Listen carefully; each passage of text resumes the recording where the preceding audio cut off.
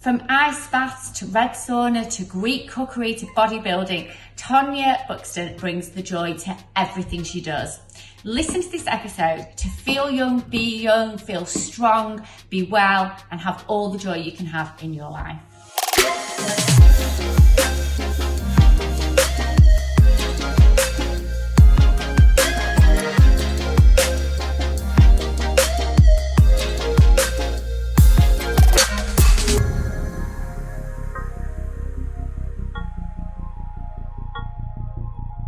Welcome to the Anything is Possible podcast. Now, for the listeners that came to the Anything is Possible conference, you will certainly remember the beautiful, the wonderful Tonia Buxton, who took to the stage to talk about hacking your age. And I'm with Tonia today in her gorgeous home in London. And I'm going to let her introduce herself so she can tell you all the things that she does. I think the best thing to call me is a jack of all trades and a master of none. That's my title now. So I suppose, what do I do? So I've written 5 books. One was on pregnancy, and the others are all kind of cookery and holistic health books. I was competed in bodybuilding competitions when I was Miss 1997 Southeast Britain. Wow. I've worked on TV shows. I had my own series on the Discovery Channel called My Greek Kitchen and My Cypriot Kitchen. And I've got 4 kids. I think that's what really defines me. And I'm desperate to live life to the full. I mean, I think that's the thing. And that's the thing that when we came out of that whole lockdown period. So when people say to me, what do you do? I normally answer, I just search for joy. Yeah. That is kind of my title now. And where has that come from? So, I first connected with you on Instagram, like just everything you were putting out there. I absolutely loved what you stood for. But where has this, where's that come from, that to get the most out of life and a joyful life? Where did that start?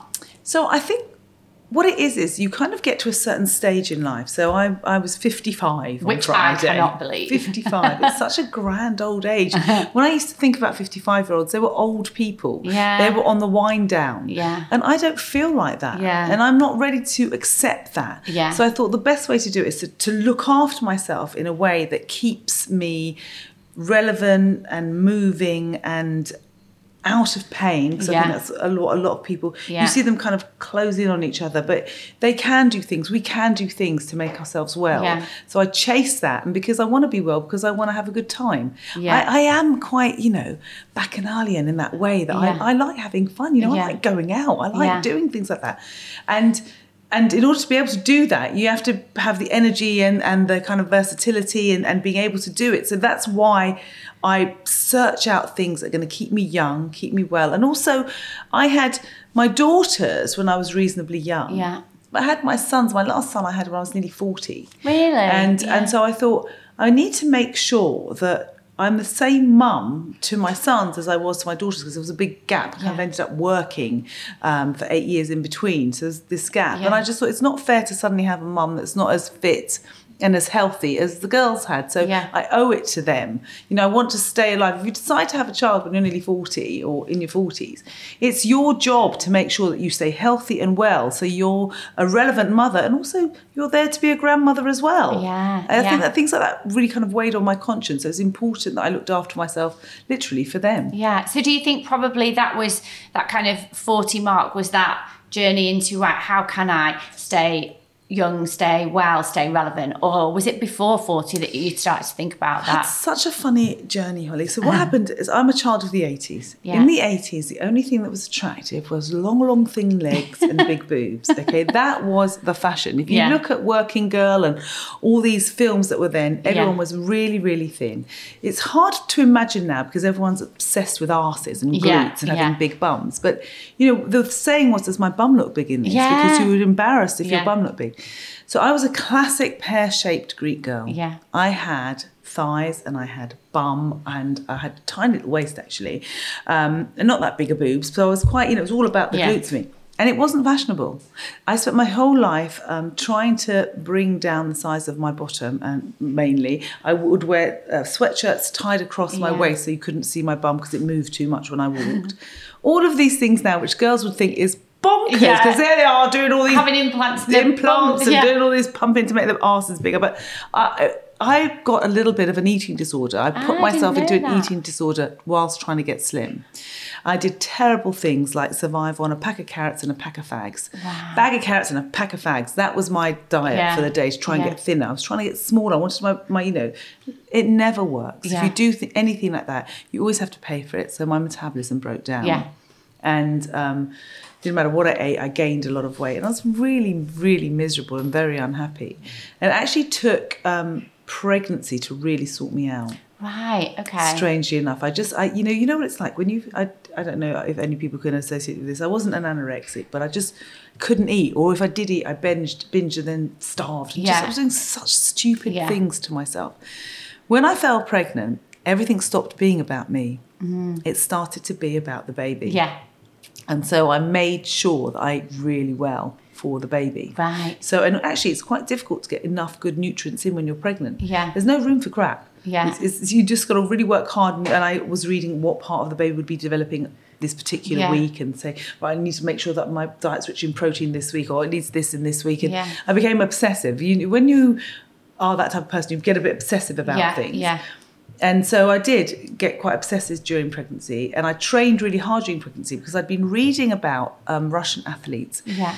In the 70s, 60s and 70s, Russian athletes used to do this terrible thing, is that they used to get the female athletes pregnant, and they used to train them really hard for the first 5 months, up to 6 months, and then they used to get them to abort the babies. It's a horrific story, but they used to do that because if you're pregnant, and you have more testosterone present in your system than you would naturally have it. If you train during that time, you can utilise that testosterone. Yeah. So I had really narrow shoulders, so I trained a lot during my pregnancy. I did loads of shoulders. It was all about the shoulders. And I gave myself really nice shoulders because of that. But even if you don't do that, there was a lot of British athletes and American athletes who did their best times after having children because they trained during pregnancy. Pregnancy is weight training for the heart. So if you do a bit more and train on top of it, you come out of pregnancy better than you go into it. Right. And I am complete testament of that. Yeah. Like 4 months after having Antigone, I was on the beach in a string bikini. And had you ever worn a string bikini before? No. Wow. I had a better figure after I had Antigone than I had before her. Wow. So that was mind-blowing. So that's when I wrote a book called Have a Baby and Look Better Than Ever. Catch a little title there. Because at that time, so if you imagine that book was written 25 years ago, there were no books on pregnancy for the mother. Yeah. There was loads of books about what your belly's doing, what's going on in your tummy, all of that stuff, but not what you can do to help yourself. And so that was kind of the first of its kind. There's been lots of those out since then. So that was my first book. And that's what kind of made me start thinking about how it's in my own hands. Yeah. How I look, how I feel is in my own hands. Yeah. And so that was my big revolution, I think. And that's what kind of then took me further onwards with the things I'm doing. So the average person doesn't just get to write a book. So what was your career up to that point? What had you done? And, So I was a primary school teacher. That's what I used to do. I was a primary school teacher, mainly in Tottenham. I worked in a primary school called Lee Valley Primary. Mm-hmm. And, I used to do everything to subsidise my primary school wages because they were pretty poor. Yeah. And so whilst I was training to be a teacher, I was also training to be a PT. And I'd done quite a few nutritional qualifications, so I was a nutritionist. So I'd had all of that in my bag. Yeah. And then after work, I used to train people. I only had a few clients, but everything helped. So I had a lot of that information at my fingertips. Yeah. Anyway. Yeah. And then I met a woman who was a journalist, and she was really interested in my story and whatever. Yeah. And she said, "Look, this is such a great story. Let's write a book." So it was a friend, and we just wrote it together. And because she was a journalist and she was already in that industry, and she'd helped somebody else publish a book, she knew what she was doing. So that's how we did that. So if you were a teacher then, because I'd written down before, like you obviously love research and reading and writing, and that's obviously part of why you were a teacher, I guess. I was a teacher because I liked kids. Oh, really? Right. And I really this was kind of very unfashionable especially in the 80s, when we were told that as women we could do everything. Yeah. We could run the boardroom and have children and do everything and whatever, which you can't. You can't do everything. You can, but not all at once. Yeah. And it was really poo-hooed to want to have kids. Really? So I remember being ridiculed when I was about 16, 17. There were these older girls and they said, what do you want to do? I said, I'm not entirely sure what I want to do. Yeah. I definitely want to have a family. And they all just burst out laughing, which was quite hurtful at the time, but that was kind of early, mid-80s. Yeah. And I knew that. So I liked kids, and I knew that I wanted a career that would allow me to have children. Yeah. It was what I wanted. A lot of people now don't know whether they want to have. I always wanted children. Yeah. And so that's one of the reasons I became a teacher as well. Yeah. So it was less to do with the research. Yeah. I'm a bit of a skimmer. I'm more of a doer. I like to do it. Yeah. So that's how that happened. But I realised that teaching was really hard. Yeah. It's really, really hard job. If you are a good teacher, it takes every part of you. And I found it really difficult with young children at home, and then teaching young children. I found it very, very hard. But one of the things I had also been doing is, after I wrote that pregnancy book, there was some channels popping up, satellite channels were turning up. We'd gone away from just 4 channels on telly and satellite had come. Yeah. And my book had been sent to a channel called Channel Health. Right.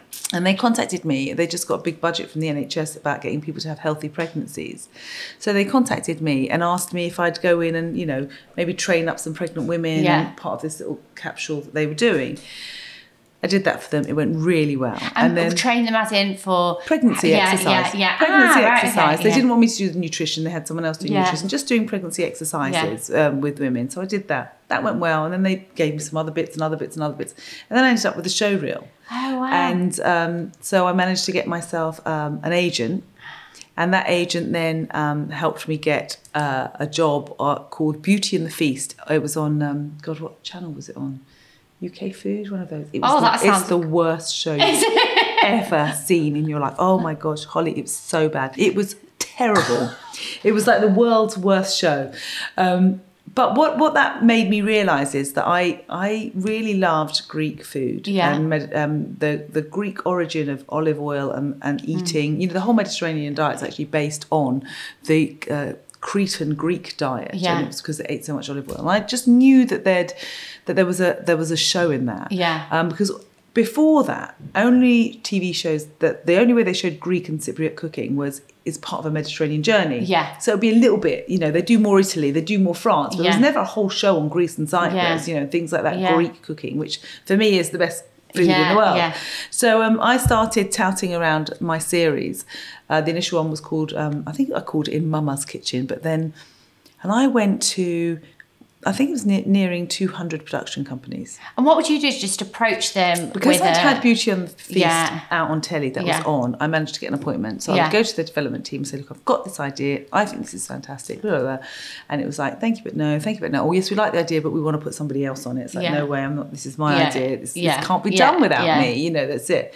I eventually found a production company in Birmingham. Yeah. They liked it. We jiggled it about and we kind of redid it, and they took it to Sky and Discovery Channel, and Discovery Travel and Living optioned it. Wow. So we ended up making it in all 3 series, 2 of my Greek kitchen, 1 of my Cypriot kitchen. So I'm so proud of this series. It ended up being sold to 30 countries globally. Wow. And it got repeated. It gets repeated. Oh my gosh, I wish I had repeat fees on that. Yeah. It was a buyout. For years, for decades. It hasn't actually, it was on the other day again on Discovery Travel and Living. Yeah. And it hasn't lost its, it hasn't dated. Relevant, And what was your driver there? So you've obviously wrote this book, and then did you suddenly get a taste of presenting and think, oh, I really love that? I loved presenting. Did you? I loved it. I loved being on telly, and I loved presenting. It's just, there's no better job as far as I'm concerned. It's really good fun. And I, in particular, like live TV. Oh, do you? I love live, and I love the mistakes on live. When I'm cooking on Sunday brunch, or, or when I used to do Good Morning Britain quite a lot, things would always go wrong, and they were always the best shows. Yeah. They're the most entertaining shows. So when the series finished, what was the next stage for you with sort of TV and writing and food? What was the next stage after the... I then got asked to have a meeting at the Real Greek, which is a group of restaurants. At the time, they only had about 6 or 7. Yeah. So I went and had this meeting. We were just going to do one event together. But they did all the things I wanted. You know, like, it's so important to have olive oil in dark bottles or tins that are airtight, because otherwise the oil oxidizes. So you know when you go on holiday and the olive oil's been on the table in a glass jar and the sun's been beating on it, that is poison. Don't put it on your food. It's toxic. It's oxified. It's become rancid. So you just don't want to put that on your food. Instead of being good for you, it's actually physically bad for you. And what does it do to you when it's oxidized? Well, it's like all the seed oils that you see. It's an inflammatory thing that you're putting in your body. Right. You know, good olive oil, like a high phenolic extra virgin olive oil, is the most anti-inflammatory thing you can put in your body. Yeah. When you put oxidized oil into your body, it causes inflammation. It makes you ill. You know, so don't touch it. Yeah. So one of the first things he did is, you know, get this olive oil I like from Crete that comes in a tin, so that's what's on the tables now. He changed where he got his feta from. We got one from just in the Attica region that's, you know, in oak barrels. The halloumi comes from Cyprus. You know, they did all the things I wanted them to do.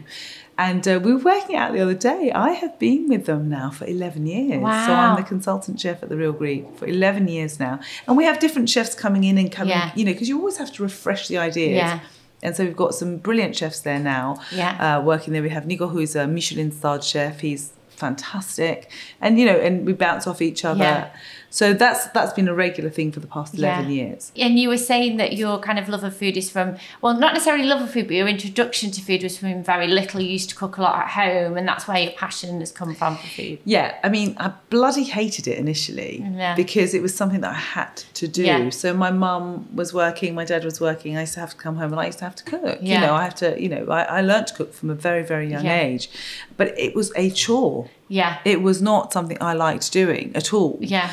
It became something I liked doing when I realised how much people like good food. Yeah. And it made me popular. Yeah. You know, at university, it was like, well, you know, if Tonia invites you around for dinner, you don't get like beans on toast. You get real food. Yeah. You know, you get actual proper food. Yeah. And literally, a lot of the time, all I would be doing is like roasting a chicken, but you know, roasting a chicken with oregano and garlic, and it had lemon and thyme in it. It was tasty. And I'd do the potatoes just roasted in the oven that would have, you know, tomatoes and onions on them, or just like with a bit of cumin, a few spices and stuff, just to make it tasty. But very basic. I wasn't, you know, tying myself to the kitchen for hours. And it was like, these people have never eaten before.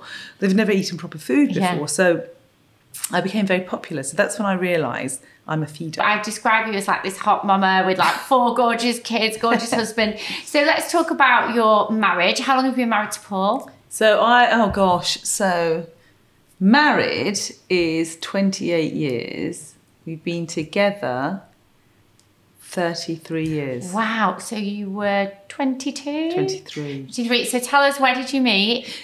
Oh gosh, it's such a terrible story. So, actually, I saw him for the first time when I was about 14. Oh, really? Yeah, I was a very fat Greek girl with a moustache, and he walked into this school, Henrietta Barnett, where my friend was doing a fashion show, and I was there. And his girlfriend, who was, you know, 18, same age as him, he was 4 years older than me, was the most beautiful girl in the school. And he walked in to kind of watch her in this fashion show. And I just remember looking at this guy and thinking, you know, it really was Pow. Yeah, really? Pow. Can you remember it now? Yeah, I can remember it, because he's tall and he was broad and he had this chubby face, which he doesn't have anymore. But anyway, that was it. I think this shows you when you really want something, you get it. It took till I was 23. Yeah. And we bumped into each other again, and then that went from there. That was it from there. So he's obviously very into fitness, and you mentioned you did bodybuilding as well. Yes. So is that kind of a shared interest that you've both got? I know you're very into strength training now. And he was the one that got me into bodybuilding, because he was the one that was doing all the research about a lot of what was going on. And he said, look, let's do it together. We'll do it together. So we ended up competing together after I had Antigone. So it was something that we did together, and we carried on with it together. He carried on a bit more than I did. I'd stopped after the kind of 2 seasons of it, but he carried carried on. And then he got into Ironman triathlons, which are only for the insane. And now he's doing high rocks, and he's going to do the high rocks championship, which is world championships, which is pretty amazing for an old boy. Yeah, that's a big thing at the moment, isn't it? Yeah, it's really cool. Yeah. Yeah. I mean, I wouldn't do it if you. I don't care how much money you pay me. I don't. Listen, Holly. The reality is all of these. I used to do triathlons. I did all of it before I was married. Yeah. To make him think that I was interested in it. So he'd think, yeah, I'll marry her. As soon as I got a ring on it, all of that stopped. Yeah. No, just a little. But I took the kind of basics of what you need for longevity and did those. Yeah. But I'm not really that competitive when it comes to this. You have to have a certain mindset to be able to be so resilient to go on. You know, I would be running and thinking, I just want to stop, you know. I don't, that mental capacity say, no, come on, you can do it. You just do half marathons and things like that. Never again. And is he very strict? He's very lean, isn't he? So does he drink? Does he eat? He does it all. That's what's so hilarious. People think that he's a complete saint. He's not. He really eats and drinks whatever he likes, but nothing processed will cross his lips ever. And, you know, if he's had a big binge day, or, you know, we've had a weekend that's been like full of food and drinking, then we know we'll have a very low calorie day or a fasting day where you just have kind of bone broths and things like that, just to kind of give your system a chance to get rid of all that stuff that it's got in it and reset again. But, you know, you have to do all these things. And, you know, you get them and you get excited and you play with these toys, and then you don't do them as much. I don't do any of them as much as I can. I always promise myself that I will. But the one thing that I have done consistently is trained. Some form of training. And it's always kind of been more about the muscle building kind of training. Because in the past 10 years, all I've read for longevity is muscle. They're now saying that you are, once you hit 50, you are better off staying fat and keeping hold of your muscle than going on an extreme diet, getting thin and losing the muscle. Muscle is what keeps you young. Muscle is what keeps you vital. And if you do things, especially post a certain age, post 40, 50, forget it over 60, then you are literally negating your longevity, because it's all about muscle. And as women, as soon as you hit 35, 40, you don't absorb as much protein. So you've got to get good proteins in. You know, you have to think about the protein that you eat in your diet every day. I mean, it's a change of mindset, isn't it? Because I've just recently changed the way I've always done weights, but one less session a week, I'm more focused on the strength, and I've really been enjoying seeing those numbers go up and actually like a little it's great and it also makes you feel, you know, it makes you feel strong, and it makes you feel powerful. I mean, one of the things that happens when you get a bit older is you get into bad habits, and weight training helps you from stop doing that. So, you know, the first bad habit is one I talked about. It's like making noises when you get up and down. Don't do that. That's just an old person thing. Don't do it. But also posture. If you've got really good back muscles and good kind of back muscles and shoulders and abs and core, it makes you stand better, because as you get older, you naturally want to kind of be more like this, and you want to kind of shuffle along a bit more. So you've got to, when you do weights, it does help remind you of you get to feel your body more. You know, you understand and sense your body more. So you put your shoulders back, you know, you stand tall. When we're looking at people, just a reminder that the best way you can support the show is to subscribe, leave us a 5-star rating and a little review for what you think of our show wherever you listen to your podcasts. It only takes a second and may seem like a small thing, but it helps us rank in the podcast charts, find new listeners and reach even more amazing guests. So with your review, you're actually helping to improve the Anything is Possible show. People, a lot of the time, we're not necessarily looking at whether they've got wrinkles or whatever when we get to the ages. A lot of it is the movements they make. It's the fluidity in their movements. And when you're young and you're fluid. You know, kids roll around on the floor, they're not creaking and aching. That is a really big thing for anti-aging. And not just for what it does to you physically, but what it does to you mentally. You know, once you kick in and say, no, I'm not going to adhere to those old movements. I'm not going to adhere to that old way of being. The youth comes from inside. It's so much to do with how you think about yourself. I'm a woman, you know. I want to say horrible things to myself. You know, I really do. I want to look in the mirror and go, what has happened to you? Look at you. Look at that. Look at that. Look at your body. Look at your ass. Look at your neck. Look at your eyes. And be mean to myself. It doesn't help. No. It gets you nowhere. It just gets you down. So you've got to stop those thoughts in their tracks. Stop them and say, you know what? it's all right. Okay, so it's not looking exactly how I want it to look, but I'm still functioning, I'm still moving, I can still dress it up when I need to. Yeah. You know, and if I want to make a little bit more effort, I might do. You know, be kind to yourself, because your thoughts, even the tone of your thoughts, affects how you are, and it affects the outcome of where you go. Yeah. So if you literally are walking around all day long saying, "Oh, I'm fat, I'm fat, I'm fat, I'm fat, I'm fat, I'm fat, I'm fat," eventually you will just become fat, and you'll become very, very miserable. Yeah, I totally agree. I think, like, especially with age as well, it's in the media a lot at the moment, but I've just never thought about that. Like, I've got friends that are in their like late 20s up to 60s, and I just think it's great to have people in your circle that can you can relate to on so many different levels as well. But also it's where you want to be. I personally am finding that a lot of friends of my age they can't be bothered anymore. And that's fine too. That's absolutely fine too. If you decide, right, no, I do not want to be up till I go to Athens at night, I'm out till 6 a.m. and I love it. They don't want to do that. And that's fine too. If you decide I've done that, grow up, Tonia, don't do it. But that's not what I want. So I'm tending to find that a lot of the people that I'm mixing with are younger than me. And if I want to be good company and to be with them, then I have to stay vital. I have to stay young. No one wants to hang around an old fart who's boring. So you have to step up. But that's, again, it's just down to what you want from your life. That's what I want from mine. I totally respect my friends that are 55 coming up to 60, and like that's like a nightmare for them. They don't want to do any of that. They just want to maybe go out for dinner, then come back, or maybe go to the movies and whatever. I get the itches when I've done that too often. I need to go dancing. I need to do something. I need it. Because that's what brings me joy. I love it. I just love being out. My daughter has parties when she's kind of launching a new single or whatever. And she always bullies me into having them here. And I always say, this is the last one. No more parties in my house. And I say, well, I'm going to go to bed. I'm not going to stay up. I'm not going to stay here. I'm going to just say hello to everybody and go to bed. I'm here till the end. I'm here till 4 a.m. doing tequila shots. I can just like doing the cocktails. And I love it. Because there's a joy to it that I really love. Absolutely. So you've got to seek out.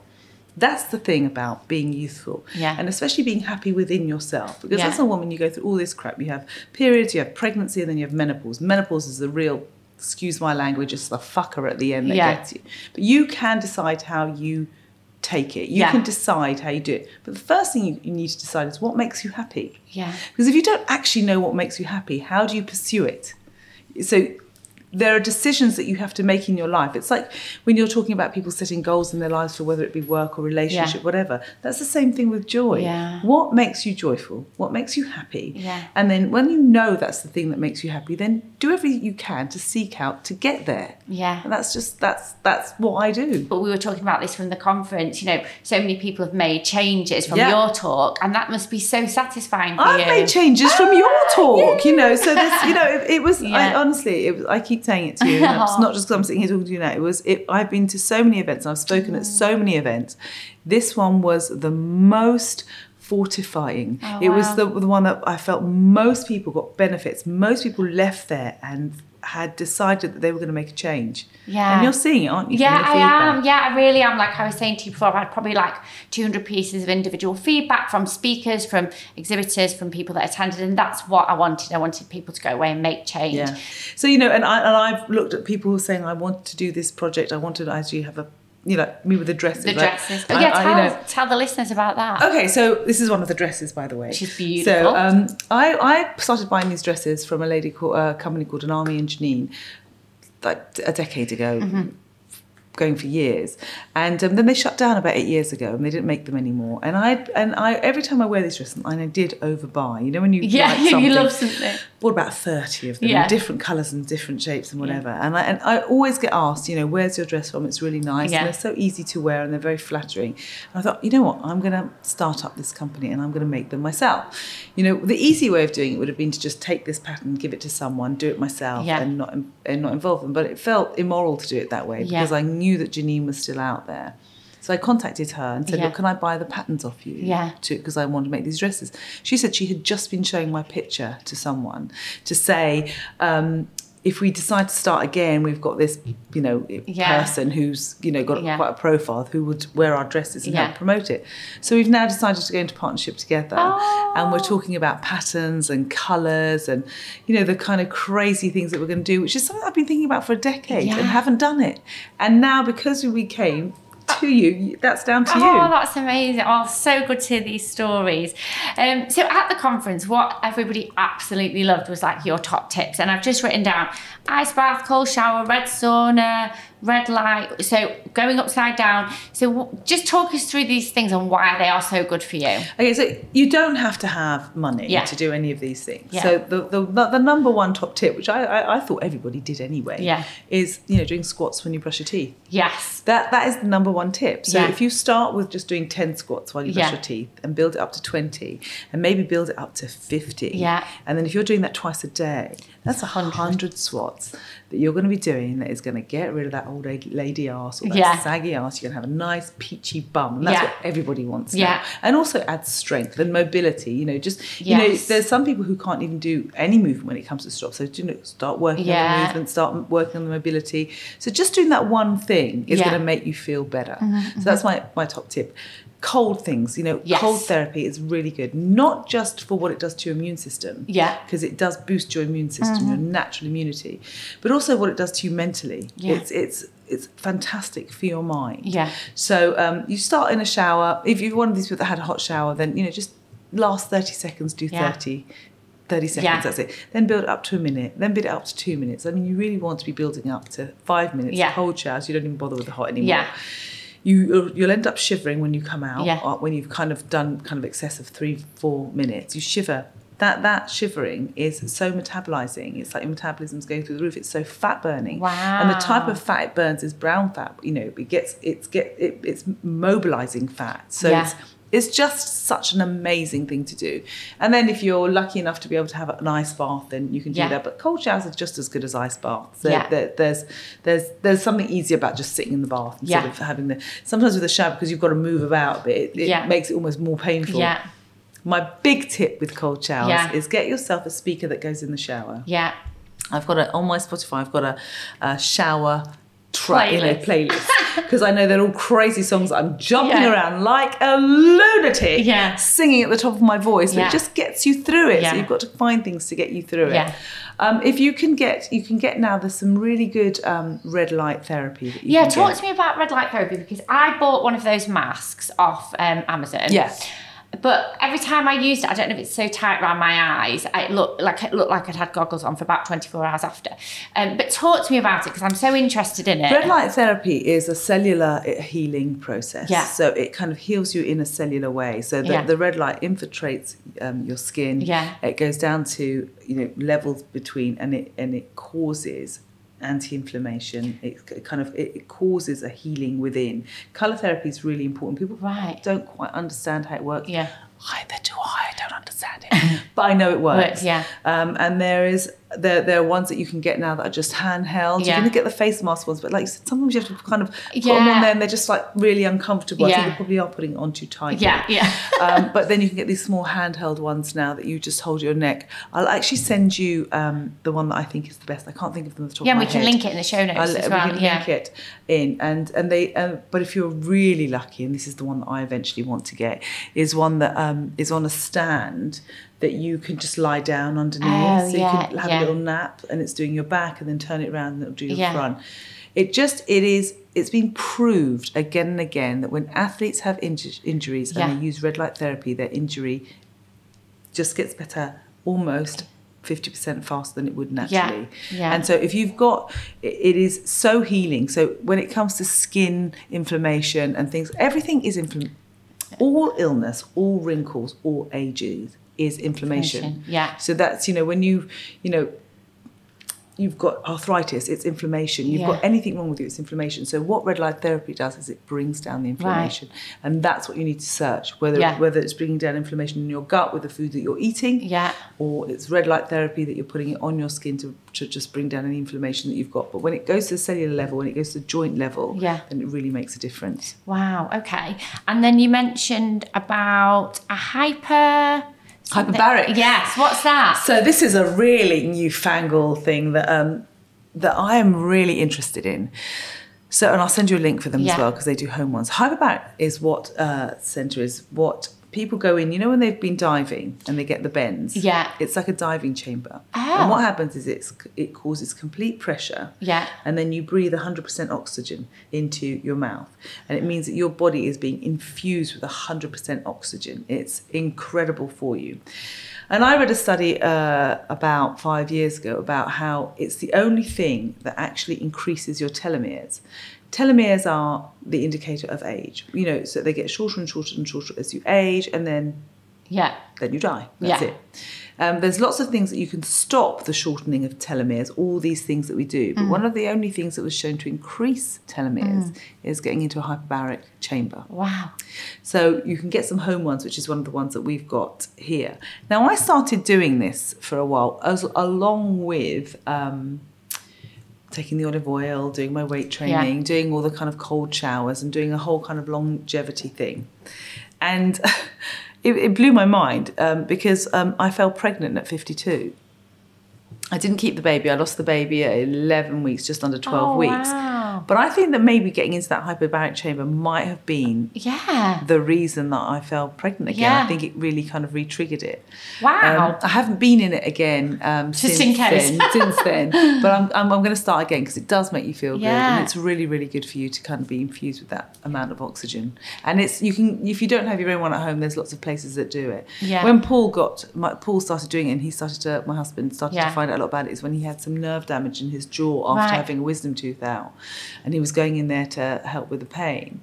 And I won't name names, but there were Olympic athletes in there just going in there because they had like some injuries or whatever, or doing it pre-events to make sure that they're tip-top.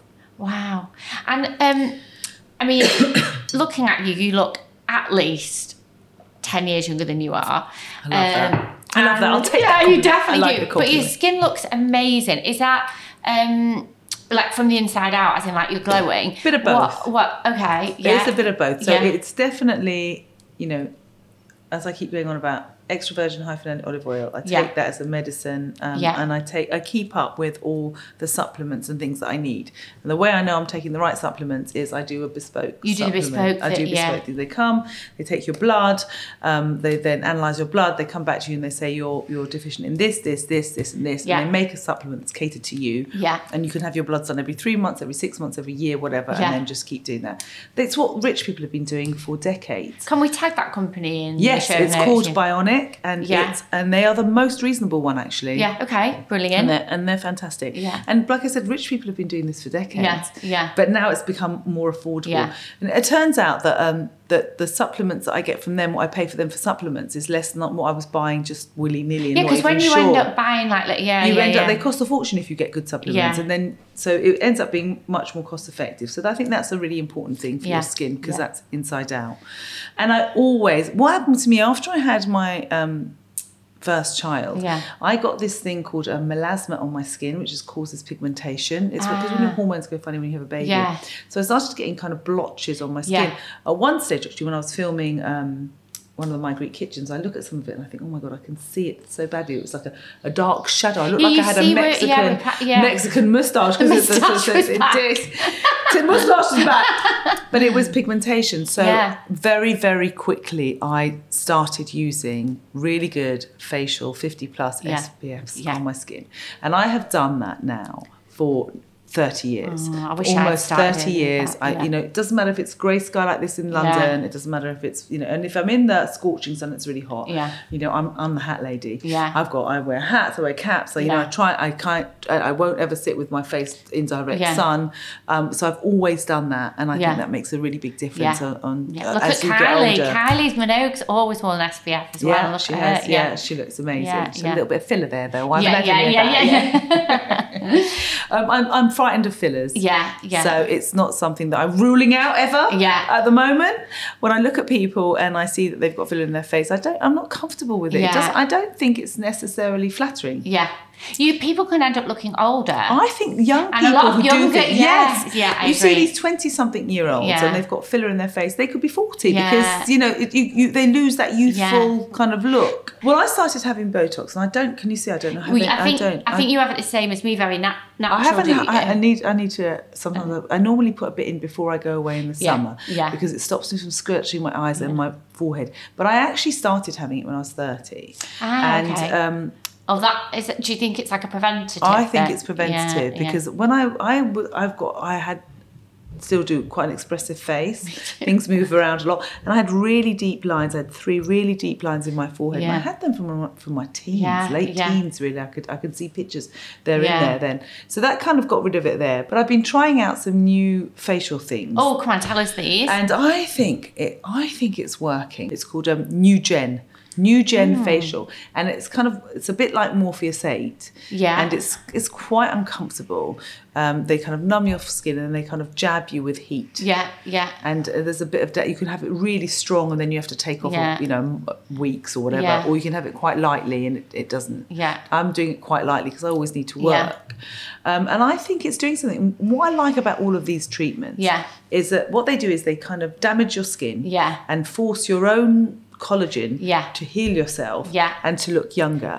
And as long as you're supporting yourself with all the right supplements and all the right food and having enough oils and stuff like that, then when your skin gets damaged, lots of collagen will come out and do that. So I like the idea of me healing myself with a bit of help and going outwards rather than putting things in or going under a knife or something like that. I'm frightened of things like that. I'm really frightened of things like that. And also I just think they're so inaccessible for so many people. I think all of these things you can do them yourself. I mean, even the one where a lot of these treatments might be quite expensive, but you can now get things that are going to kind of slightly prick your skin. As long as you do, you've got to do it under very clean conditions. But you can get a roller, like a facial roller that's got needles in it. Now, if you clean your skin and you do that to yourself, but it's got to be uncomfortable. It's got to be like stingy, whatever. And then you put a good serum on top, and then you're eating the right foods and whatever. Your own collagen will kick up and start deal with all the scratches that you've had and that you're putting on yourself, and it will help. These are things that you can do yourself without it being too costly. And collagen, you obviously gave me a nice spoonful of my coffee before. I've just started taking 7,000, whatever the measurement is you're supposed to have. What's your view on taking collagen as a supplement? I've just started doing that. My husband got it for me, and it's kind of split peptide collagen. It's got to be spliced peptide collagen because that's the one that you can ingest better. He got me this powder that I put in into a warm drink, not too hot, but I quite like it in coffee. It tastes a bit vanilla-y. I'm trying it out, and I think because it's cumulative, isn't it? All of these things that you do, they are not like going and getting a facelift and out you come, look at that, or going and having a filler, oh my gosh, look at that. It's a cumulative. It takes a few months for it to see the difference and whether it's working or not. But I think as long as all the ingredients are good and you're taking good, there's nothing to lose. So why not try it? I can feel from things I've seen on social and coming in your home today, there's a lot of joy in this house. It's so fun and social, and I feel like you bring the joy to your family. I like having my children around, and I like having lots of people around, and I'm always telling them to get out and but they know that how much I like having them here. And actually everyone brings the joy. Everyone brings it. I live off the madness. I live off the chaos. When it gets too quiet, when I'm on my own. Sometimes it's just Paul and I. It's like, well, I don't like this much. And I love him. I think he's amazing. And when we go away, just the two of us, we always kind of run away to Brighton, once every couple of months or so we can just do some date nights and be on our own. You've been married 28 years, as we said before, and you're still rushing off for date nights. So to anybody out there who wants to, we've just had an episode on creating your perfect relationship with Sarah Davison. What are your top tips about longevity of marriage and relationship? Okay, it's quite hard because I've been with him since I was young. So we've formed together. I don't know. This is not great advice. I'm 55 years old now. If anything happened Paul went off with another woman. I don't know that I'd ever want another relationship because I don't think I've got the patience. I'd have to learn a lot of things. I'm patient with him because we grew together. Yeah, There's a lot of compromise on his side, on my side. There is a lot of compromise that you have to do if you want to have a good relationship. And I actually think Paul is really one of the nicest men you'll ever meet. Aww. He's very kind, and there's nothing that I don't want that he wouldn't get me. He's just lovely. And yet sometimes when he's stirring his coffee, I want to kill him. It's what can you do? It's there, isn't it? So, and all he's doing is stirring his coffee, poor love. So you just have to pick your battles, learn to compromise, and you do have to like and love the person that you're with. If it's got to the stage where they walk in the door, which I saw with a lot of my friends' relationships, consequently some have stuck together, some have split up. Yeah. If you get to the stage when your husband walks in the door, you're like, oh God, he's here now. Yeah. Then that's time to split up or to do something to bring yourselves back in again. And I think that's been the most important thing with Paul and I, is that very early on we said, you tell me. Yeah. You tell me. Even if it's unreasonable, you tell me, because I don't want you sitting there going, stop doing that, get on my bloody nerves. And we didn't want internal dialogue with each other. We want it out. And some of the times he says to me, I don't like it when you do that. I go, but why? He goes, but look, I'm just telling you, I don't like it. If you can not do it, that'll be great. Yeah. So I said, okay, I won't do that. I'll because what's the point of, I don't want to irritate you. I want you to love me. I mean, I must admit, my list is much longer than his. He's much more easygoing than me. There is something called misophonia. Do you know what that is? No. It's a thing. It's when you can't stand people making noises, especially when they're eating. It's so a thing. Funny. It's a thing. I've left restaurants before because the person next to me is chewing too loud. So there's a long list of things that you could get irritated with. How irritated am I going to get? I'm not going to get that irritated. I'm going to put the cup of and say, hey, don't do that again. Because there's other things to get wound up about. The big things. Yeah. And I think that's really important, not to allow yourself to get too irritated about the little things that aren't that important. Yeah. But if it is something that's really important to you, talk to each other and just say, look, it winds me up, it gets on my nerves. And if you want me to be wound up when you're doing it, then carry on. But you don't. You don't want to be winding each other up. You want to be enjoying each other's company. So it's really important to also be retrospective into yourself and, look at yourself and say, well, hang on a minute, all I'm doing is nagging. Yeah. Stop it. Yeah. It's boring being a bloody nag. Stop it and just pick the things that annoy you and have a look at the things that you might be doing that might be annoying as well. Because no one's blameless. Everyone's got a bit of blame. Yeah. And in your crazy life, all the fun things you do, you're off to something else shortly. Is there any routine in your life? Not really. No. And would that be something that just wouldn't... No, there is there's the routine that I will get up and I will do something every morning. Yeah. So if it means I have an 8:00 thing and I've got to leave the house at 7, then, make sure I get to bed early the night before, because I'll probably have to get up at 6 to do something. Do something. Or if I know that I absolutely can't do it in the morning, make room to do it in the evening. Yeah. You've got to always have that routine of some form of exercise, because then you just get so busy and you make excuses that doesn't happen. So exercise at least 5 times a week. Something has to get done at least 5, if not 7 times a week. Now I've got this dog here, drives me insane. I end up having to walk him anyway, so that chore has to be built in. I can't, and it's actually quite good having him, because if I have to leave the house at 7, then I have to get up at 6 and walk him, because if I don't do it, who's going to do it? It's that kind of thing. So there is only that routine, but I love the fact that I don't have a routine. I am not someone that thrives on routine. I'm better when I'm doing lots of different things. That's what suits me. I have friends that the way I live would give them a breakdown. They say that all the time, because there is no regular thing going on. But this is what makes me happy. Yeah, and the majority of things that you're doing, would you say, bring you joy? Most of the things I do bring me joy. Or I'll try and find the joy in them. Yeah.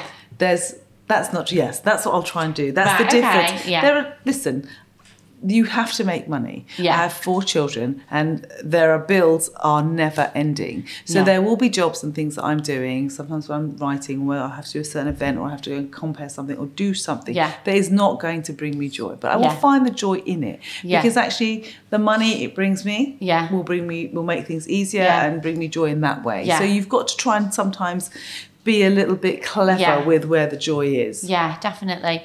And just to sort of wrap up a couple of things for the podcast. So Anything is Possible is about empowering you to believe anything is possible for you at any age. And I feel like you've probably had a lot of different lives within each decade. Yeah. For sort of women that are approaching mid-age and being quite negative about it, which I know it's because so much is in the media, and I know you're not at that stage yet, but what is your, two women that are suddenly talking a lot older and, oh, this is it, and oh, my life's over, and all that kind of thing, what would you say to them? Because it so isn't. I think you just need to reset yourself. So go and buy an empowerment book, and even if you're reading it and going, oh, this is a load of BS, I'm not interested in it, read it anyway, because it's somewhere along the line it will start affecting your subconscious. It is a choice. I agree. We all have choices in life on how we're going to be. Now, if you're choosing to be a miserable old cow, then that's on you. When no one wants to hang around with you, no one wants to be with you, and that your life is a misery. I'm not talking about people who have terrible things happen to them. Everyone has terrible things happen to them sometimes, and some people have really bad things happen to them, and they are people that I take my hat off, because they're still, especially those that are still saying, look, I've got to find joy in my life, I've got to continue. I really admire the people that have had these terrible things happen to them and still find joy. Because but you do need help, and people around you need to help you. But again, it's in your hands. Your life is in your hands. I love that. So to conclude, it is called Anything is Possible. Tonia, what does anything is possible mean to you? Anything is possible. It means that. Let me think of something outrageous. Okay. So I want to be walking around in my Terry de Havilland platforms when I'm 90. That is my anything is possible aim in life. That is my aim in life, to be 90 years old, be inappropriately dressed, really inappropriately dressed, walking in platform heels, dancing to disco. That is my anything is possible for then. My anything for possible now. What would my anything possible be now? Is it a wish? Is it a dream? Just what does it mean to you? Yeah, I guess so. And what does it mean to you? For me, it is... It's all, because for me, anything is possible. All my energy now is going into making sure that my kids get their anything is possible. Because I think I've had a lot of my anything is possible. I strive, like I said, and I'm always looking to do something else. I'm actually, Holly, I was just reading about this supplement thing with, I keep going on about this oil. It really is a wonder oil. So I'm thinking, I'm going to make it into a supplement. That's my anything is possible. It's the next project that I'm thinking of doing. So when it comes to kind of work-wise, that would be it. But life-wise, I just really want to see my children reach up and get that anything is possible goal for themselves. Well, listen, thank you so much for everything, including all the lovely snacks, all the tips. We'll put everything in the show notes, and it's just a joy for me to get to know you, and I hope it'll continue. Likewise. Thank you, Holly.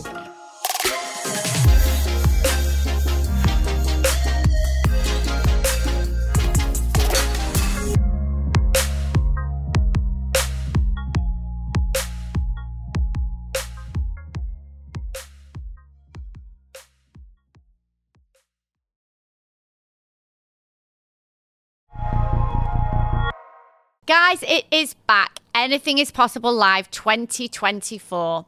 Join us on Saturday the 27th of April for a 12-hour personal development experience where you're going to hear from inspiring speakers, attend workshops, and get the chance to network and make friends with like-minded individuals. We have listened to your feedback and have tailored this year's content to make the event even bigger and better than last year's. You need to keep your eyes peeled for exciting announcements of some new faces, some familiar faces that you might have seen before. I cannot wait to see you all in person there.